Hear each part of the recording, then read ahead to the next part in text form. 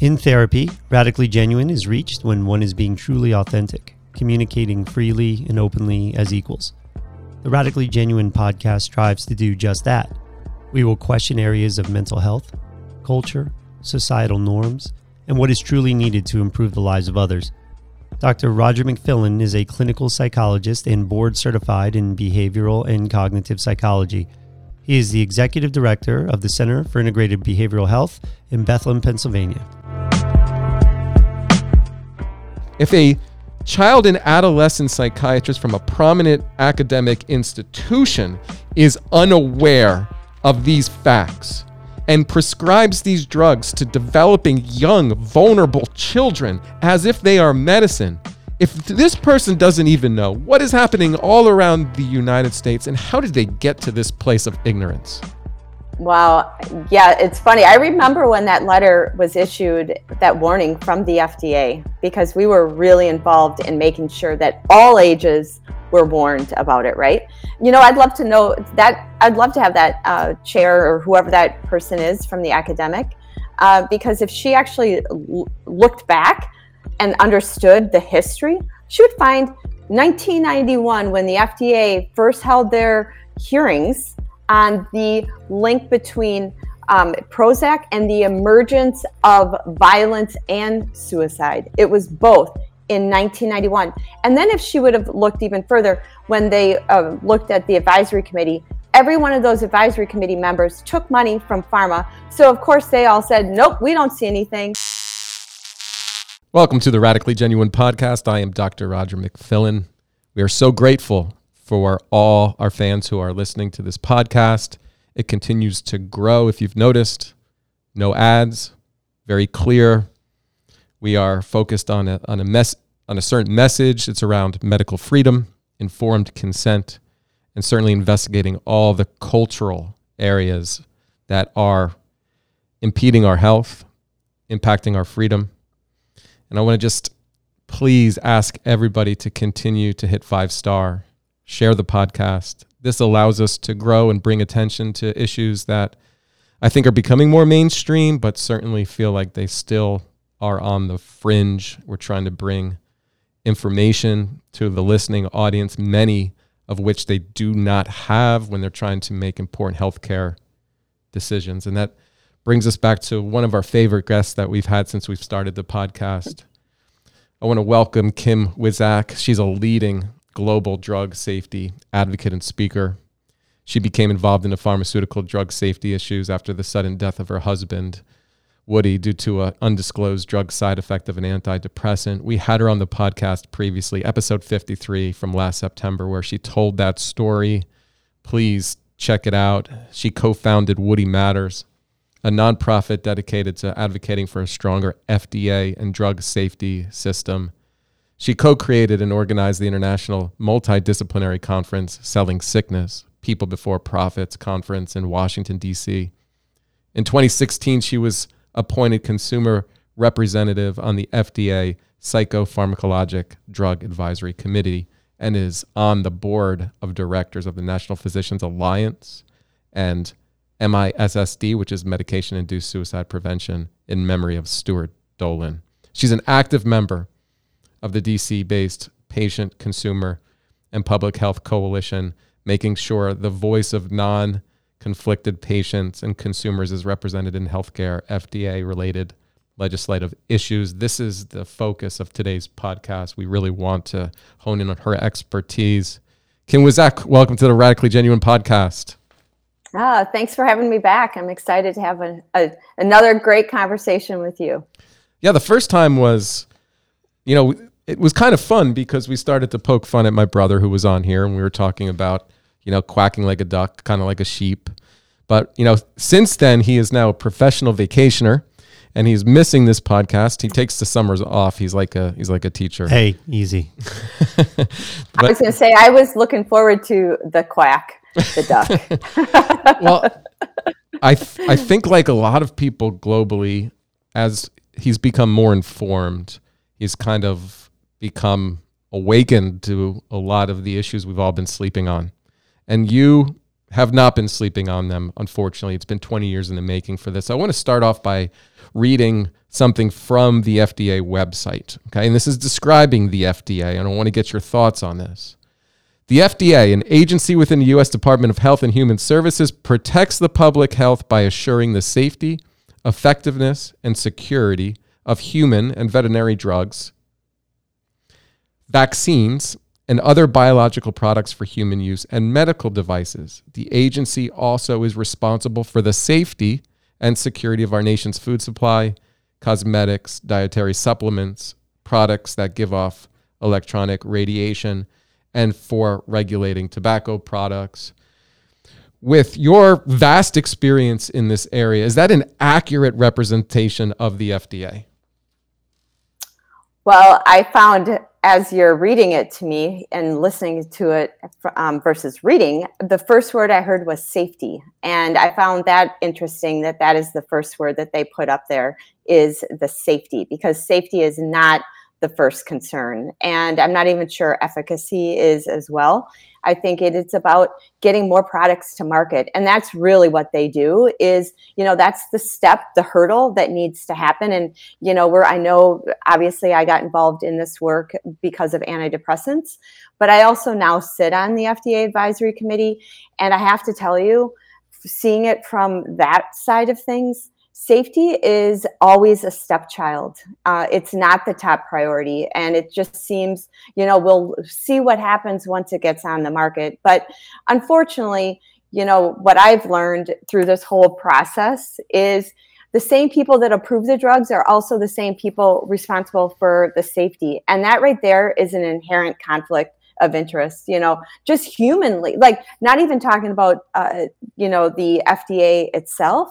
But, think about it. If you're responsible for something and then you find out it's hurting people or killing people, like as humans, you don't want to admit it. You're going to do everything you can. So like intuitively, that doesn't even make sense to me. But so I have to say that I think it's ironic that they call it safety because that is not my experience and what I've seen in the last 20 years of being the accidental advocate.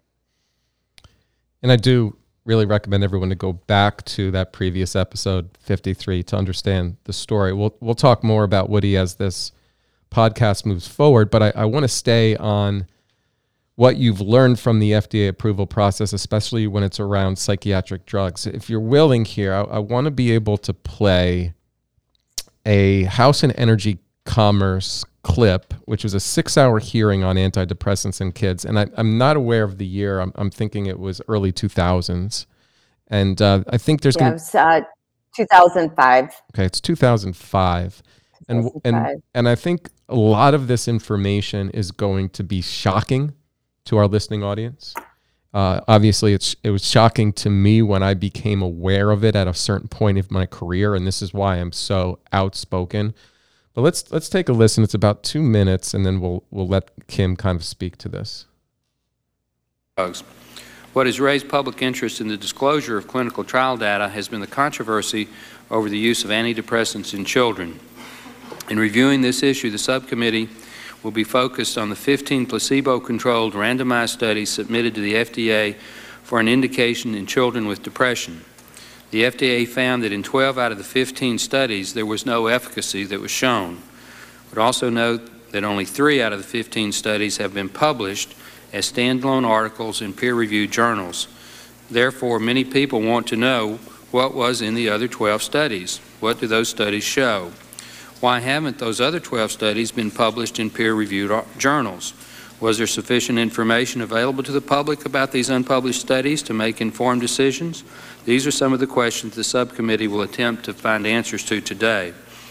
Given the highly visible public health question over disclosure of clinical studies and the use of antidepressants in children, under the leadership of the former subcommittee chairman of this subcommittee, the Honorable Jim Greenwood of Pennsylvania, the committee launched an investigation 7 months ago.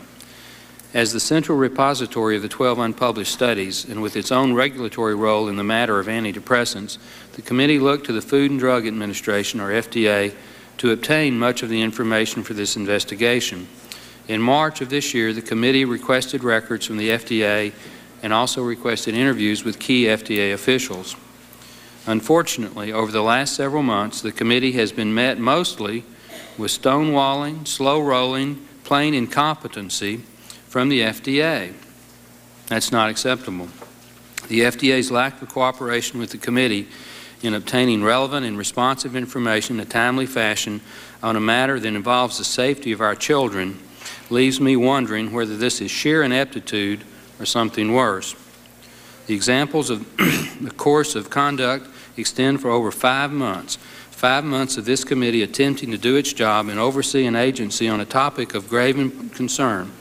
I am outraged to learn that an FDA employee in the Office of Legislation was tasked with handling the agency's response. 15 randomized clinical controlled trials, 12 of them showed no efficacy. On behalf of all of us out there, what the fuck? Exactly. I have to say, it's really hard re-listening to that hearing, because remember when that happened, it was so soon after my husband. So I was in the room. I literally showed up to every one of those hearings. And so, you know what? People didn't realize most of that was discovered. That came out of lawsuits. That when the lawyers went in and found all of these clinical trials that were sitting in their database, in their files. And so as part of lawsuits, they were able to get and make that public, right? Because the FDA only requires, and which is what people don't understand, the FDA only requires back in the day when we were doing the, gold standard of 2 double-blinded placebo-controlled studies. Well, when you have 12 out of the 15, that the efficacy and the ones that they even used, as we now are seeing come out all these years later, where the efficacy isn't even that great against placebo. This is something that deserved to have congressional hearings. And I applaud, and I worked a lot with that House Energy and Commerce Committee, bringing them documents, helping them, because this is information that, you think about it, our doctors don't have. And then if you, as our doctors, are prescribing these pills and we're listening to the advertising that was out, being heavily promoted at the time, we assume that these drugs that you're giving us are not only safe, as the FDA says, and effective, as the FDA says. So when you find out afterwards, and why is it taking Congress to have this? This is the stuff that the FDA, when they did have this information as well, they should have been telling the public, but instead they became promoters. And it was hard enough for them to put the warnings on in 2004, and if I have to say back and remind your listeners that the FDA first started looking at links between stuff in 1991. So I think, now we're at 2023. So it's really, really, really important that you're showing something that was at the time my, history and my reality, because back in 1991, it wasn't. So thank you for bringing up that clip, because I think that's really important for the public to understand, our doctors to understand, and parents, because prescriptions are rising out, off the hook right now, off the charts.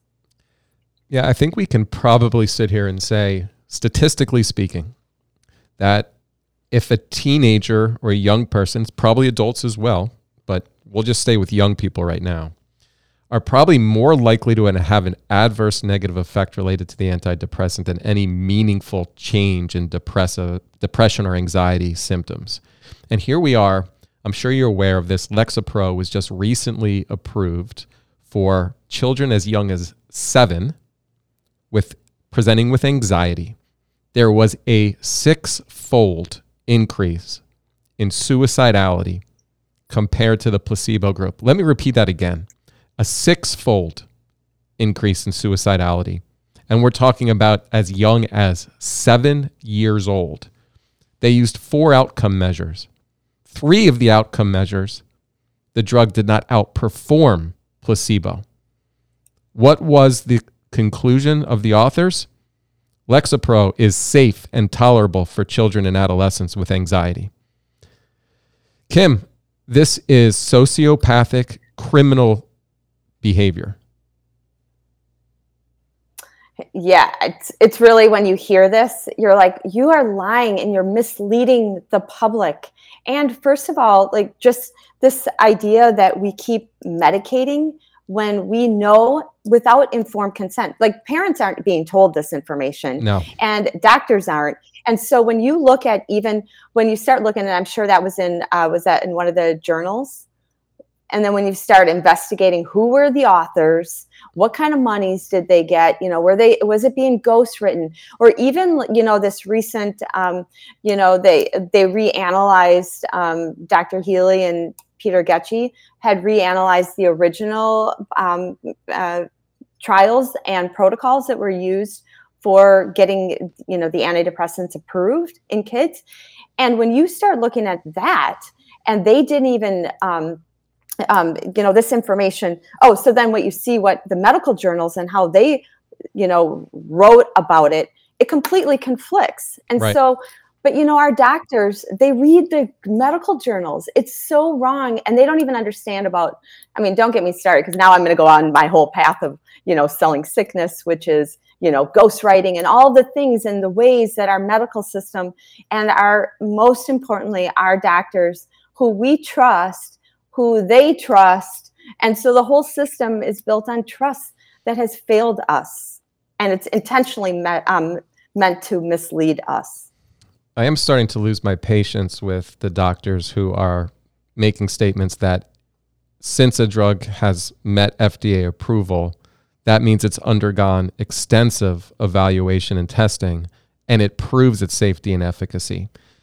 What are the FDA committee members like? Obviously, this is an unelected group of individuals. If you can give us some just insight into the character and the nature of FDA committee members, and given what we know now, how are they able to bring these drugs to market with such poor safety and efficacy? Yeah, well, first of all, the FDA advisory board is a board that is appointed or voted in by the FDA. And they're outside experts. They usually, when there's a controversial or a new drug coming, they go before the advisory committee, right? And so even if, and the FDA is not bound by the decision or recommendation of the FDA advisory committee. Now, the people that are on my committee, I am the consumer representative, so I represent the public. And there's also usually maybe a patient rep who might have the disease of whatever it is. But the other ones that are on there are academia, researchers, statisticians. You might have a physician, but they're usually somehow aligned with academic institutions. And so I have found when we go in, and most what is happening now, so we were talking about the gold standard of drug approvals, that really isn't even happening anymore. So what's happening now is we're having a lot of breakthrough and accelerated approvals, which means that drugs are getting and coming to, everything's an unmet need. So watch that word, it's a buzzword, unmet need. Like, one of the ones we just reviewed was Rexulti, which is an antipsychotic on the market right now, but it just got FDA approval for Alzheimer agitation. And so this is going to be a big drug, knowing that and this drug has already been on the market. So it's very interesting, but it's an unmet need, meaning there's no drug approved.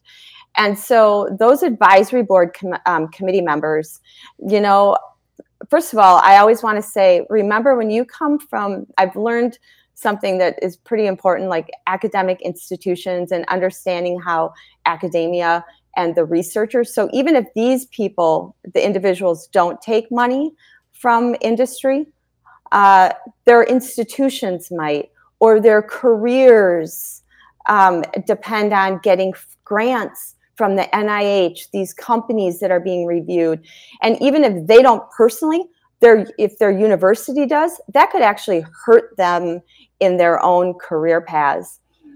So I find that interesting. Like for me, I don't have any skin in the game. I mean, I have a lot of skin in the game in that these decisions have real life consequences. That's my skin in the game. But my career, my life doesn't depend. So I'm completely independent of the ties, the monies behind industry.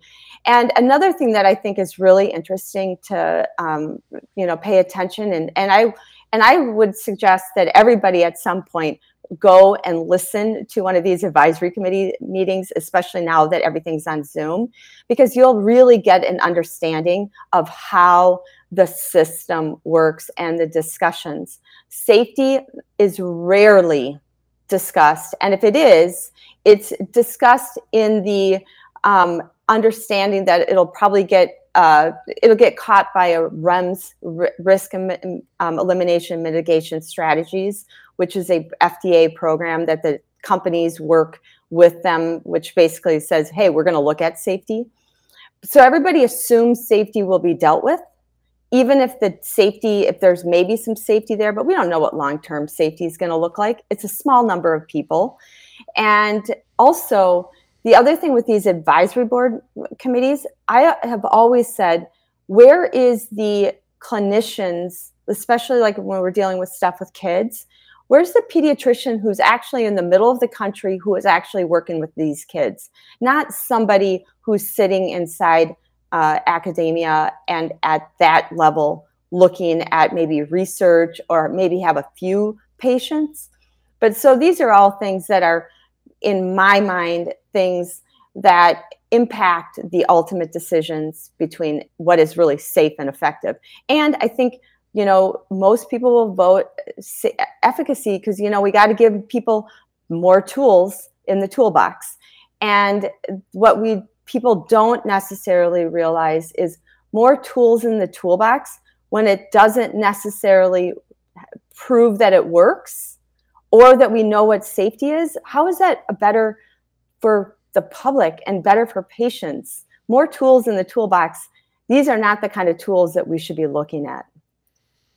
Yeah, we're overseeing a system where we see a dramatic increases in chronic illness, obesity, cancer.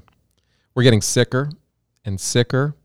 And I think there's a large percentage of the American population that believes that we live under the beacon of scientific supremacy and we have the best healthcare system in the world. And so there's this mass conditioning that has, I think, infected all of us, that we believe drugs are healthcare. And a lot of these diseases that we accept to be clearly identifiable discrete illnesses are kind of just conditions they make up so we can prescribe another drug. Yeah, absolutely. I like to call that disease awareness campaigns, or we create, like I said, unmet need, or all of these things. But are they actually diseases, or are they results of medications and the side effects of something, or is it the way we're living? Right now, I think it's really interesting because my professional background is advertising and marketing. And so I take on, we have clients. And so the way I look at business, so business is always kind of my lens. And so I look back at the beginning of 2023 when the JP Morgan had their first healthcare conference, in-person healthcare conference since the pandemic. And it's out in San Francisco. It's an invite only. It's finite, it's the finance, the banks, the institutions, Wall Street, and the companies. And what did JP Morgan's, their analysts say are the two big categories this, for healthcare and biotech and all of that is obesity and Alzheimer's. And you look at that, and what are we seeing? We're seeing all these new drugs that are, surprise, surprise, to deal with obesity and Alzheimer. Instead of do we ever go, and I actually just did a lecture to a bunch of, they're in the health policy scholar program, and they all live with their own disease, rare disease. They've had disease, management since they've been kids. And they asked me, because they were under the assumption that there was research to help people in curing. And I said, that's interesting that you say that, because we're not going upstream, and we should be going upstream to actually what is causing these things and what can we do to actually help people. But throwing more pills, more treatments, it's a business model, is to keep us cradle to grave in the system. And we're seeing that. And I have to believe, until I was thrown into this world, I have to say, I used to believe that too, that we were like one of the, that we are the best country in the world. Everybody looks to us. And it wasn't until, which was a big insight, obviously after my husband died, but I was at a conference in Amsterdam in 2010 called Selling Sickness. And it was put on by the Dutch government and attended by people all over the world, talking about different elements of disease mongering, how we keep people, create more customers, and using examples of every example was from the US, and there was only 10 of us from the US. And I remember thinking, why isn't this conversation happening in the US? And I remember asking the organizers if they would ever do one in the States. And they said, no, it's not really it's not their place. So ultimately, that's what I did in 2013, is brought a conference to talk about these elements of the business model. And I think this is really important, because this is the stuff that should actually be taught in med schools. Like, what is ghostwriting? How is the spider web of influence really impacting their jobs as doctors? And so if they start learning about it in med school, but we know the whole thing is infiltrated by the money in the system at that level. But I do believe that we need to start educating people and even doctors. But ultimately, I think if we can educate people, we're going to be the ones that are going to save ourselves and bring us back to health when we start realizing the system has failed us. I totally agree, especially around saving ourselves. I do think that we have to now reconceptualize health. Health is an issue now of like freedom and liberty, because the sicker we become, the more dependent we become on the medical system, the richer these major institutions become, which can obviously what we've seen post-COVID, throughout COVID, is how the medical authority can institute such control over the day-to-day lives of global citizens. I have a concern with physicians in the way they are now trained. I kind of did a deep dive on Substack recently about the medical authority and the type of personality that goes into medicine. And I'm not talking about the surgeon, those who fix us up in the ER. We seem to do that really well. We're broken. There's some excellent doctors that put us together. But we have all these separate other medical specialties, subspecialties, that kind of act independent of each other, as if the human body is a set of parts, and it's like a mechanic who specializes only on the brakes, and then you have another mechanic that specializes only on the exhaust system, and they don't always understand how everything is working together, and they have their own influence from the pharmaceutical industry. I put out a tweet this week that I think really encapsulates my concerns with the medical authority, and the tweet was quite simple. Please ignore that psychiatric drugs induce violence, mania, suicide, and self-injury in a percentage of users. Ignore how many schools and mass shooters were prescribed multiple interacting mind-altering drugs. There's nothing to see here. It's just the guns. That's my tweet, right? Mm-hmm. Now, obviously, my tweets are designed to be provocative, but they're grounded in facts. Here's a fact. This is right from the FDA, and we all kind of agree that it's not like they are the most open about safety and efficacy. But this is 2007. The FDA itself acknowledges the substantial danger posed by SSRIs. Here is the quote. Families and caregivers of patients should be advised to look for the emergence of such symptoms on a day-to-day basis, since changes may be abrupt. All patients being treated with antidepressants for any indication should be monitored appropriately and observed closely for clinical worsening, suicidality, and unusual changes in behavior, especially during the initial few months of a course of drug therapy or at times of dose changes, either increases or decreases. The following symptoms: anxiety, agitation, panic attacks, insomnia, irritability, hostility, aggressiveness, impulsivity, akathisia are all present, right? That's our own FDA. So what kind of response do I get? I get a response from a prominent child and adolescent psychiatrist from Johns Hopkins. And this is what she writes. And this is somebody who's been trolling me for quite some time. And then when I try to get her on the podcast or call her out publicly, she deletes her entire account. This was her response. This is such dangerous rhetoric from someone with absolutely no medical training. Medications do not, capital N, capital O, capital T, cause violence. This is absolutely false. They do not cause suicide or self-injurious behaviors. Guns are, capital A, capital R, capital E, a public health issue and absolutely kill people. If a child and adolescent psychiatrist from a prominent academic institution is unaware of these facts and prescribes these drugs to developing young, vulnerable children as if they are medicine, if this person doesn't even know what is happening all around the United States and how did they get to this place of ignorance? Wow. Yeah, it's funny. I remember when that letter was issued, that warning from the FDA, because we were really involved in making sure that all ages were warned about it, right? You know, I'd love to know that. I'd love to have that chair or whoever that person is from the academic, because if she actually looked back and understood the history, she would find 1991, when the FDA first held their hearings on the link between Prozac and the emergence of violence and suicide. It was both in 1991.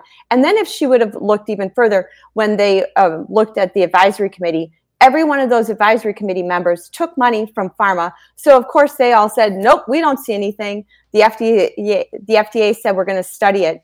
And eventually we got to some of these warnings. But I think right now we have turned into such a system of like, oh, well, that's not true. That's not true. Without going, if the information that they're getting, right? I always say that if our work back in 2003, 2004 would have been today, like in the COVID vaccine injury era with all of the, the ghosting, as well as, censorship, I don't think we would have ever gotten anywhere. I mean, it's surprising that we even got what we did, because you had to actually show up to things, right? It's really easy now when everything is almost as if, because if you go back, so back then we were able to Google, and I actually have to say a lot of good information came up with Google. Now it can be like things wiped out. Like I never in a million years thought that could happen. So even if somebody was curious, if they were to, which this person doesn't sound like they have any interest in it, because if they were, they would go see it and you could provide all the, the information. But if they were to go back and Google, if somebody was interested, are things just going to not be there anymore? Thank God I have so much. I always tell people, even in this era today, make copies. I know we don't want to keep, the hard copies of paperwork, but I have files and files and files of data because you can't find it anymore. And at the time, I didn't know about keeping it for that reason, but I certainly am glad I have it now. So the system, I don't know when that person graduated, but does she even understand how she's been part of the system? Like, she's been captured. And also, I mean, she seems a little bit more outspoken, but even ones that want to say something, I think this whole environment that we don't really talk about with academic institutions and all these societies, professional societies, and patient and consumer groups being funded by industry is either they become extensions of the marketing department, as I say, right? Or they self-censor themselves. And so those who might be more wanting to say something find themselves not saying it because I don't want to get involved. I don't want to lose funding. I don't want to. So from the evil side of things, it is actually pretty brilliant when you can literally capture everything and have your fingerprints and monies tied and it all going in every aspect of medicine. I want to bring in my producer here, Kel. We were just talking about this before you came on. I think the two of us share a genuine concern for the cultural divide that exists in the United States. And I don't necessarily look at it on terms of a left and right issue. Right now, I'm looking at it in terms of there is a group of people who trust government and government-appointed medical authorities. And then there's a large group of people who have significant distrust of government and medical authorities. And there seems to be a clash right now where those who have distrust of the institutions and the systems that are creating so much harm are being outcasted and provided names like anti-vax or COVID or just all ad hominem attacks. All ad hominem attacks. And so like I'll look sometimes, I try not to look too often at my Twitter comments, but I do want to engage with people. And you'll just see things like, oh, he's an anti-vaxxer or he's an anti-psychiatry. It's not even really arguing the merit of the debate. It's just simply just trying to devalue the individual. Kel, are you as concerned as I am about where we're going culturally? Because it feels like the fabric of the constitutional republic of the United States is certainly kind of deteriorating. So Kim, I follow you on Twitter and, I get a lot of my news, so-called the anti-news or against the narrative from Twitter because those are the facts. And many people just don't know the facts. Like you'll post things like, did you realize how underreported medical harm is on these drugs and they still got passed by the FDA? That's a fact, right? That is a fact that you know to be true. And yet when you bring that up to people and you say, go back and reread some of these medical journals and how they were passed and reread how much dangerous, serious harm this drug will do to people. And it's not just going to be small portions of people. It's going to be a large portion of people. That is a fact. And I said to Roger, knowing all of this in the back of my head, I wake up with so much like just anxiety every day thinking, how does the world not want to see the truth?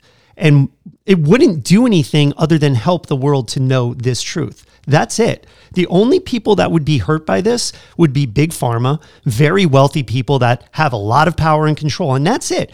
And we could all agree, most people, at least on the one side of the political spectrum, want to eliminate that. They don't want those people to be successful because they realize that it's such a dangerous society right now because the facts that you put forth, the facts that Roger puts forth, everybody just wants to attack them. And I'm really trying to grasp as to why. Part of it might be the educational institutions raising kids just to say, well, that's a doctor and you must listen. You must obey authority and you don't question them. And I'm sitting here as a teacher saying, no, we should be teaching people to question authority. That's the whole premise of our country. That's how we got to this. And we had a great conversation earlier. I am really nervous about where everything is headed. Why is this happening?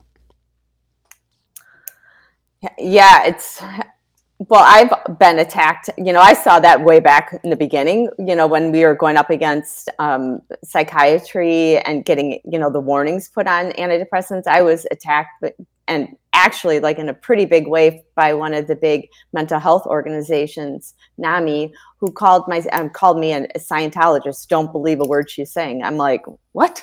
Like that doesn't, I'm like, so I kind of laughed at it at that time, but now, so I was already used to it when it all said, because I think it really, the last couple of years is where this big divide, because I think it's where the crack or the light, where the crack happened and now the light's in there shining what's been going on for a long time. And I think, there might be some people with cognitive dissonance, right? Like, oh, I can't do it. I think there is some where there might be, oh my God, and I remember saying this even with the antidepressant reporting. I go, we would get somebody who would be super pro antidepressants, and then they would say, it saved my life, it saved my family's life, it saved, like, that whole narrative. And I remember thinking, and I said, there's so many people on these medications that they don't even want to admit that maybe in their head it works, right? Or they don't want to admit that they're wrong. But I think it's a brilliant strategy to keep people divided and this attack, because but what it does is it causes us not to have conversation, right? And share real information. And I find it really interesting right now watching everything, and they're talking about it's misinformation and like saying it's these doctors that are creating. I'm like, who's really creating the misinformation campaign or disinformation? And, the FDA is all concerned about it. The commissioner, we had a meeting with the commissioner, and he said that's his number one challenge, is trying to fight this mis and disinformation. But look at what's coming out of their offices. And so I really think this, and I, like you too, Kel, I can get really full of anxiety, and then I'll be like, oh my God, where are we going? Like, this is just, and then I'll go down a rabbit hole. And I have to realize that I've had to take sometimes a step back and say, you know what, maybe we should reposition this, Kim, because it's, I can't control the outside, right? I can only control my own thoughts. And maybe this is an opportunity, or maybe I can be grateful for the fact that this has caused everybody a light to be shined, right? So I'm just trying to flip the switch in my head. But maybe it's an opportunity for us to now look at creating another system, because this system's going to fight until the end because there's too much money. So then do we put our efforts in that, or do we start saying, here's our vision of what health looks like? What is it? And so I feel like there is this opportunity, and especially because I've seen some of your things, Roger, where you talk about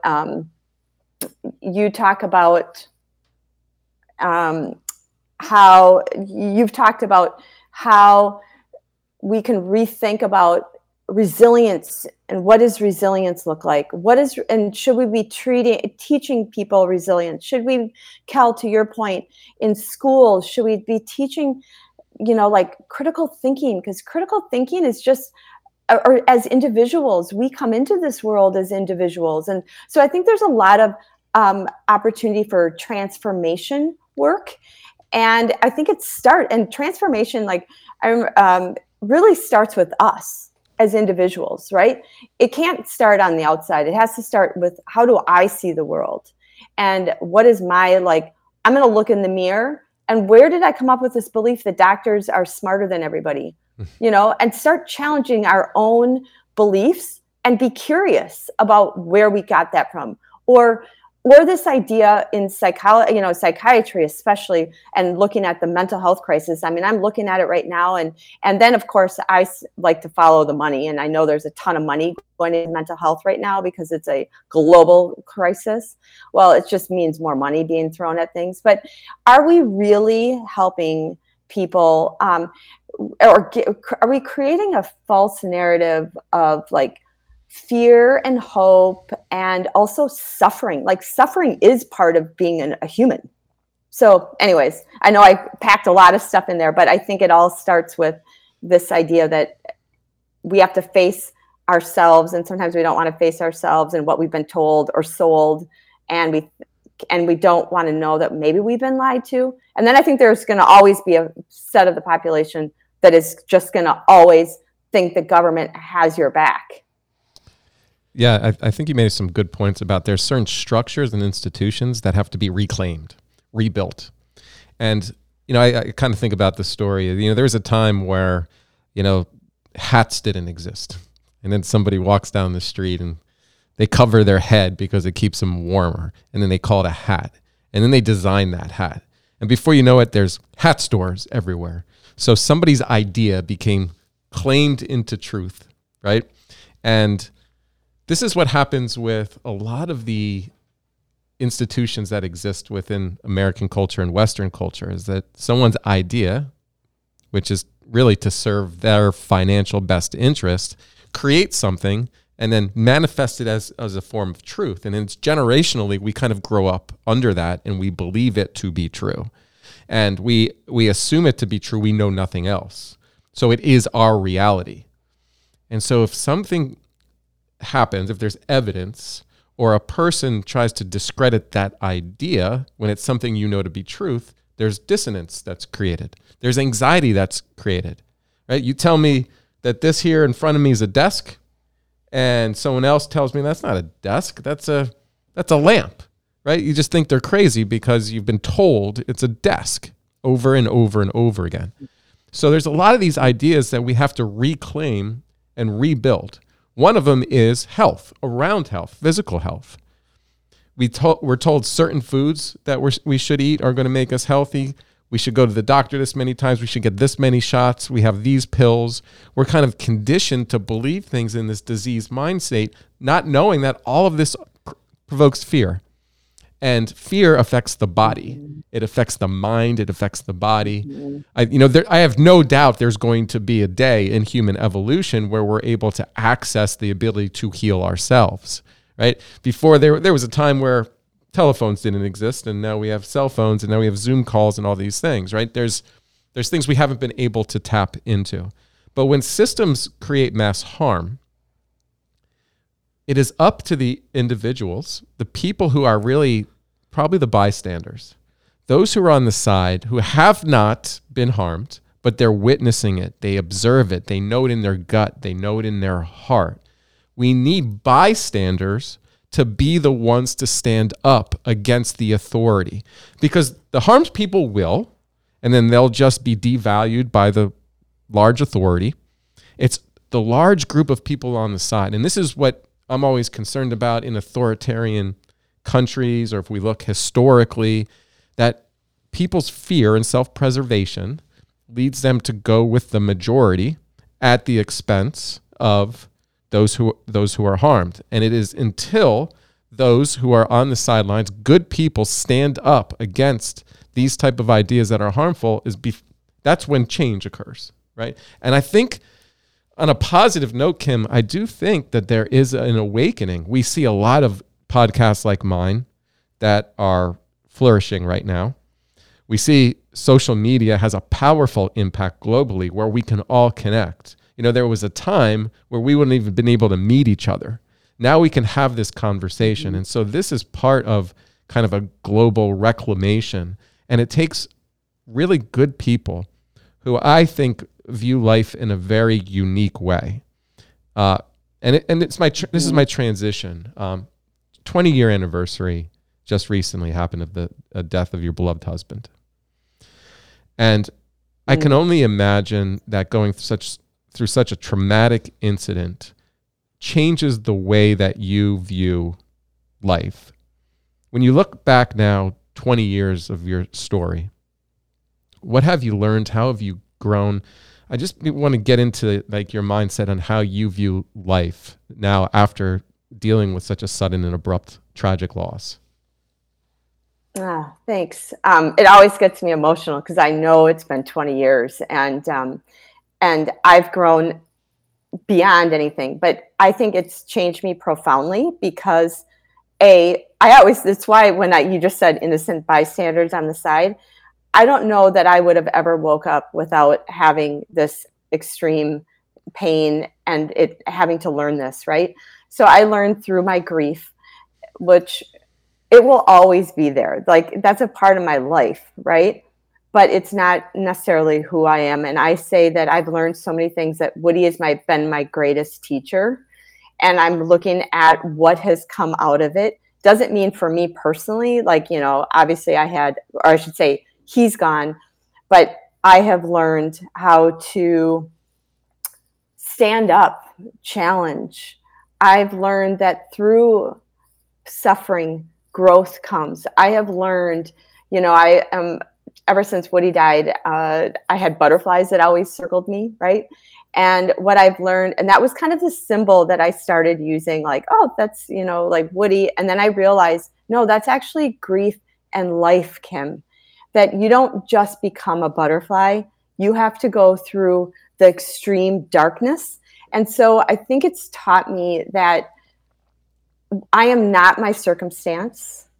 I get to choose every single day how I am going to talk about the story, right? I get to choose my thoughts. It's the only thing that we actually ultimately get to control, our thoughts, how I live my life. And so these are all the beauty that has come from really deep pain for me personally. And I always like to say, people shouldn't have to wait until something happens, but sometimes it does take the personal for somebody to wake up. And that's some of the gifts that have come out of it. I always think, because Woody was the one that loved to take on things like this. And I feel like he's still there because it's just my belief that he's just on the other side of the veil working on it. But I wish I could have these conversations that he already saw. And I intuitively have now tapped into. And we ourselves, as people, are more powerful than we ever give ourselves credit for. And I used to never think one person could make a difference. I would always make kind of fun of Woody when he wanted to take on the cell phone companies in our neighborhood and get people to sign. I'm like, Wood, you're never going to fight, you're never going to beat city council. And I remember him saying, and I literally was like, I'm not helping you. And I remember him saying, well, I'd rather try like hell and lose than do nothing at all. And I think that is what I've learned, is the power of the individual when they tap into this greatness that we all have. It's not just some. We all come into this world with this. We have trauma that happens, yes, but we can use that trauma to like catapult us to make change, or we can let it be what makes us into a victim. So anyways, I think I've thrown a lot out there, but these are all things that I have thought a lot about in the changes and what I've learned personally. Reminds me of one of my favorite books, Man's Search for Meaning by Viktor Frankl, who was, for those who are unaware, he was a prisoner in a Nazi concentration camp during World War II, and chronicled a lot of what he went through psychologically under such tragic and fatal conditions, I think losing his family members and so forth. But he spoke a lot about finding purpose, even in the most tragic of circumstances. And ultimately, that's what I know I believe in. I believe in the ultimate courage and strength of humanity to be able to stand up against evil when it exists. And there's no doubt about this. A lot of the things we're seeing with people in positions of power are psychopathic. There is a percentage of the human race that is what's considered antisocial personality, psychopathy. It's the lack of empathy for another human being. And we're in this transhumanism kind of place where there's mass experimentation being done on human beings, and some of it's being justified in terms of climate change or medical innovation, or trying to protect future generations potentially. But we're going to have to, call it what it is. It is mass experimentation on human beings. I think when you're unable to protect the most vulnerable of the human population, that's pure evil. The most vulnerable of the human population are those who are sick, those who are elderly, those who are children. And we're just seeing a disregard for human life that is absolutely astonishing. And, it's frightening. It's absolutely frightening. And we see it. I think a lot of good people see it. Kim, I think you saw it way before COVID, obviously. But now with COVID, I think people are starting to see how quickly things can change, how you could lose your freedom, how government can lie, how medical professionals can lie, or at least distort truth. One of the questions, I have you on here, I wanted to get to it earlier, so it feels like maybe we're all over the place here. But the one question I know that you have knowledge about is the approval process.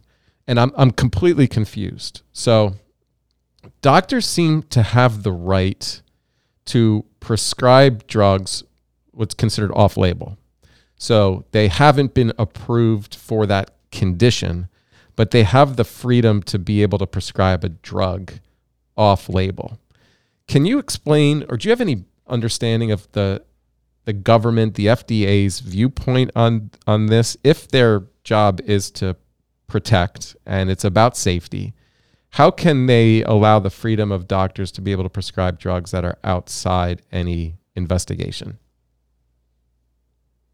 Well, it's funny. So the term off-label has always been on, because Woody got the drug Zoloft off-label for insomnia, right? So I've always paid attention to off-label. And off-label can be a lot of extra money for companies. It could be, look at a lot of, especially in the psychiatric areas where a lot of these drugs are being used off-label. Now, it was interesting and so sitting on my committee, there's, a lot of times where I'll look and see one of the drugs was Nuplazid, which was an unmet need for Parkinson's psychosis. So it was interesting when I went and did my research. I saw all the analysts talk about this drug having the potential to be a $2 to $3 billion a year off-label drug. So I brought that up during my advisory committee. I'm like, how do you FDA, help so that we don't have what the Wall Street analysts are saying for this drug to be a $2 to $3 billion a year off label? What can you do? And the FDA said it's out of their, it's not in their ability to actually control doctors in how they use medications. So that was kind of their standard answer. Like, once it's on the market, we're not in the business of controlling how doctors use it. And then that's when you can also see it being manipulated, where you get, the companies that are co-writing, and they might put a trial or do a trial and it gets put into a journal, right? But then it was interesting because I saw the complete opposite thing happen during COVID with the use of ivermectin. Yes. And the FDA all of a sudden came out and said, you can't use it, even though now they're saying, because they're in legal court down in Australia, now they're saying, well, we never said that, but yeah, you did kind of say it, and you sent letters out. And so that was always like a little red flag. And there's an example of something that, had it been available, and the reason why a lot of times they don't want it to be available, and especially in this circumstance, but if there was a drug that was viable on the market, you can't go and get another product approved, right? Like, you can't go use the rushed, whether it's breakthrough therapy or it's emergency use. So that was one of the reasons why I think they demonized it. But so that, I don't know if that answered your question on off-label, but it's this idea that the FDA says it is outside their purview to control or regulate the practice of medicine. And so that is a fear when you start looking at, when we have another pandemic, and the idea that you're going to tell doctors how they can or cannot do. And I think that's just another example of freedom. Yes. And that's, and between you and your patient to decide whether or not you want to use a product or not, as long as you know it. And I always say informed consent is super important if you're getting a drug off label. Yeah, regarding informed consent, so I just got a hold today of this open letter to the managing editor of the journal American Academy of Child and Adolescent Psychiatry and the editor at JAMA Psychiatry. And this includes you as having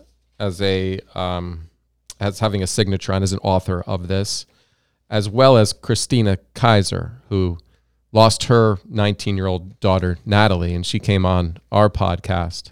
She's a wonderful woman and an advocate because she was prescribed sertraline for OCD tendencies, and the dose led to akathisia and ultimately her own loss of life. So there is a call right now for the retraction of 3 fraudulent trial reports of antidepressants in children and adolescents. Now, going back to opening up this podcast where we played the video, 12 of the 15 trials did not demonstrate a response. They did not outperform placebo. They were never published. So they just disappear, right? It's called publication bias. And they try to find something that they can write up that shows that it has some form of efficacy. In this, 3 of the antidepressant papers for children and adolescents were actually fraudulent. And so Peter, is it Goetz or Gautier? I always struggle. Getcha. Yeah, he's a professor emeritus from Copenhagen, the Institute for Scientific Freedom. So he, a specialist in internal medicine with expertise in clinical trials, and 10 people who each lost a child or spouse to suicide as a direct consequence of being prescribed an antidepressant drug for non-psychiatric conditions, call for a retraction of 3 fraudulent trial reports of antidepressants in children and adolescents. The trial reports seriously underreported suicide attempts and other suicide events and precursors to suicide and violence on the active drug, and exaggerated the benefits of the drug substantially. We know this because independent researchers have compared the published trial data with the data in the clinical study reports of the placebo-controlled trials the drug manufacturers submitted to the drug agencies to get approval for their drugs for use in this depression in adolescents. By retracting these reports, you can be able to actually provide a much needed service to the scientific community. But here's a fact. Kim, they're actually fraudulizing trials. They're removing data of violence and suicide and then pushing the drug to market for kids. Yep, exactly. I mean, this letter, because, we all know what happens, the damage of when these articles get written into the journals. That's what the doctors are looking at. Or they're getting educated by the pharma, right? But when you look at the original clinical trials and protocol that they use to get approval, not the ones that are sitting that never saw the light of day, right? These are the ones that were used. And you look at this reanalysis of that was done by Peter Getchy and Dr. David Healy. And when they looked at it, they saw that what was being reported in the journals does not match what the data was that the FDA used, and that they left out very important suicide. And then they also, you got to remember what the companies did. They renamed, instead of saying suicidal, ideation or something like that, they might have called it emotional lability, like whatever that means, right, for the average person. So this means that so why we're saying retract it is because it's not accurate. Go back to what the original data that was used back in the day to get these drugs approved. So that just goes to show you that our journals are even corrupted and are not giving the actual facts as well. So given this case, and I know a lot of people and parents and family members have kind of just asked me, well, what do we do? There seems to be a catastrophic crisis of trust in the medical community at this point. If we can't trust our medical doctors, who do we turn to? What do we do in these situations? Yeah, it's, well, first of all, I think you have to really find the right kind of person who is actually there for your child and versus just quickly trusting. And I think that idea of quickly trusting, and I always tell people, don't even necessarily believe what I say. Go do your own research, right? Go be critical, be willing to sit in something that makes you uncomfortable. But, I think at some point we do need to figure out, is there other ways? Like I look back at the antidepressant, there are a lot of things that we can do that are non-medical or pharmaceutical that we should be trying first. Just the fact of, hey, like we've been locked down for these kids locked down. Like, of course it's not normal, right? Like we need to, instead of trying to medicalize everything and throw a pill, I would actually, if I was a parent, I'd be challenging those. And I would also be challenging another whole thing that we did not talk about is kind of that middle layer of the mental health associations, like, or the suicide support groups, or like any of those, the mental health that are at the schools. We should be looking into that too, because I think that needs to be exposed. But I think ultimately we have to realize that some of this is normal, what we're experiencing right now. And I think it is important to push back and if you are going to get it, make sure you have all the information, because I don't think parents know that are being prescribed, that in the FDA, there's med guides that have information that could be life-saving for a parent if they decide to put their kid on these medications. But they certainly should have, as I always say, an exit strategy. And exit strategies are never discussed. It's just kind of like a daily vitamin, like, oh, and yep, you'll be fine. So yeah, there's this popular meme that's being going around there on the internet where it says if your doctor doesn't ask you about the food you eat or your sleep or your exercise, you don't have a doctor, you have a drug dealer. And unfortunately, that's what's occurred, is we really just have drug dealers that we don't necessarily can trust on face value. So we have to vet our doctors, and we have to ask them. I was just going to say one more thing, and sorry to interrupt, but this idea of that we are physical, mental, spiritual beings. And I think that has to be a driving factor for everything, because that does impact, when you were saying the foods we put in, like we don't want all just drugs, and we got to stop looking at things as if it needs to be medicalized and being pushed, because there are a lot of things that are like socioeconomic, even looking at all the postpartum depression, the new drug that they just approved at the FDA. This is stuff that first of all, people don't know the whole history on that, but people really do need to take a step back and ask about what other things, like sleep, like you said, sleep, are the foods, the fact that some of this is just normal. Yeah, we've lost our sense of like what it means to actually be human, and also how to take care of our bodies. And there's so many other areas to talk about when we talk about physical and mental health. But I wanted to end on this, because I think there's a lot of people like me and Kel out there where I'm probably more libertarian, always kind of been middle of the path. I can't say I was a Republican. I can't say I was a Democrat, but on either side of the spectrum, I could probably feel like I can get connected to certain issues. The one thing that really is most important to me is around freedom. I'm a kind of a limited government person and have concerns about the overreaching of government into the private lives of the individual.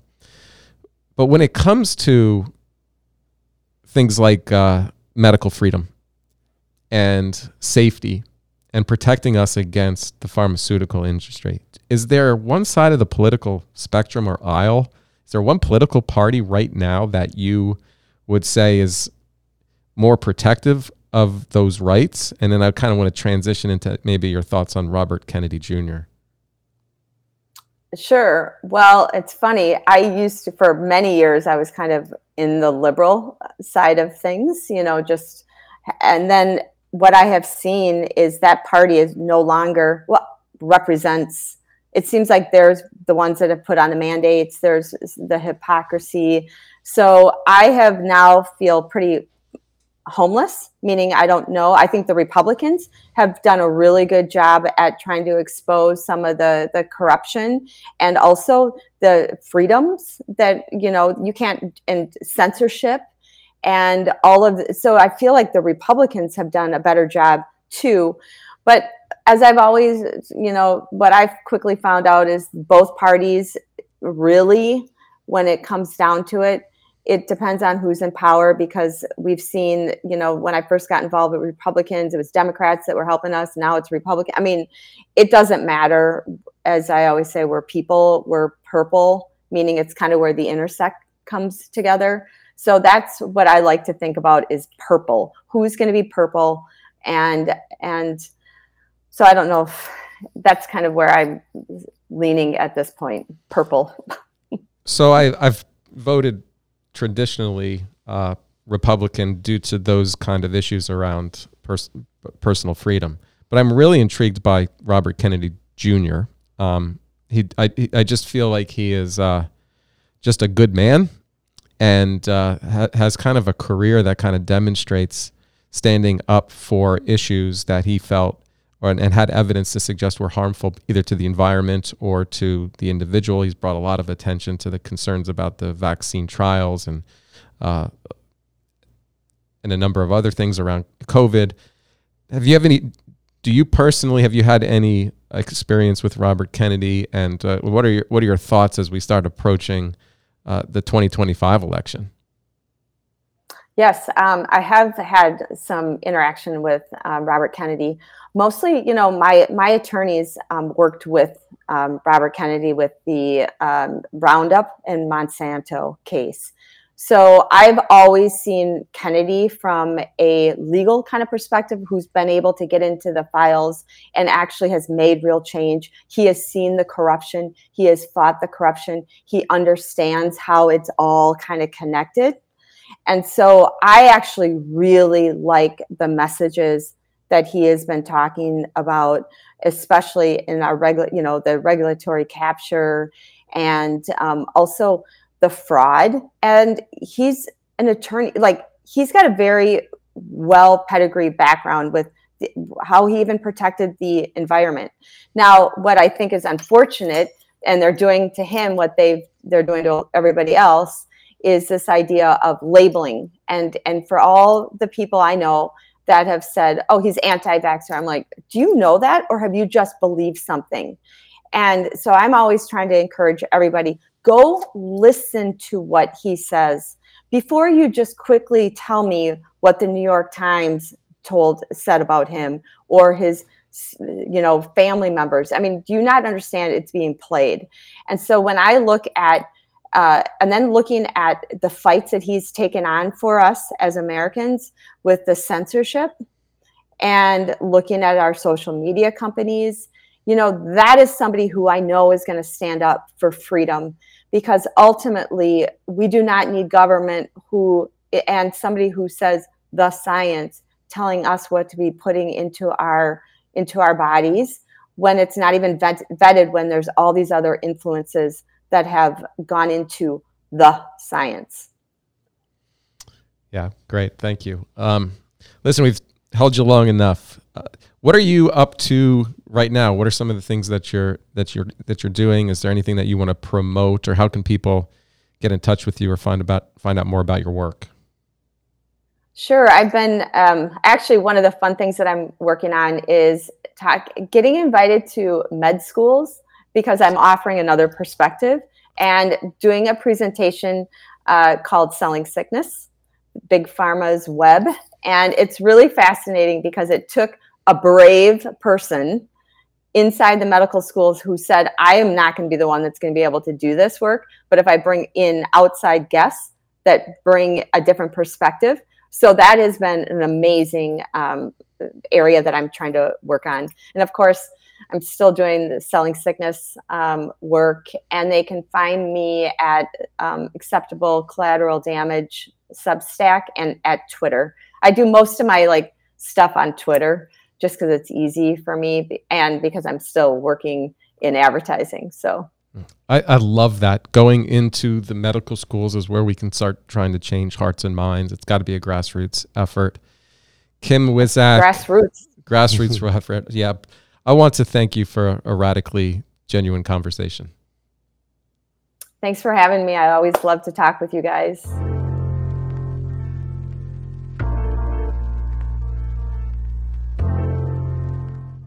Listening to a podcast may be therapeutic, but it is not therapy. Always seek the advice of your mental health professional. If you are in a crisis or you think you have an emergency, call your doctor or 911. If you are considering suicide, call 1-800-273-TALK to speak with a skilled, trained counselor.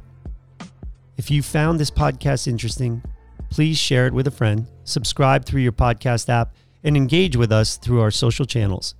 And if you are concerned about a friend or family member, reach out. The 6 magic words, I was just thinking about you, may make their day. Thank you for listening.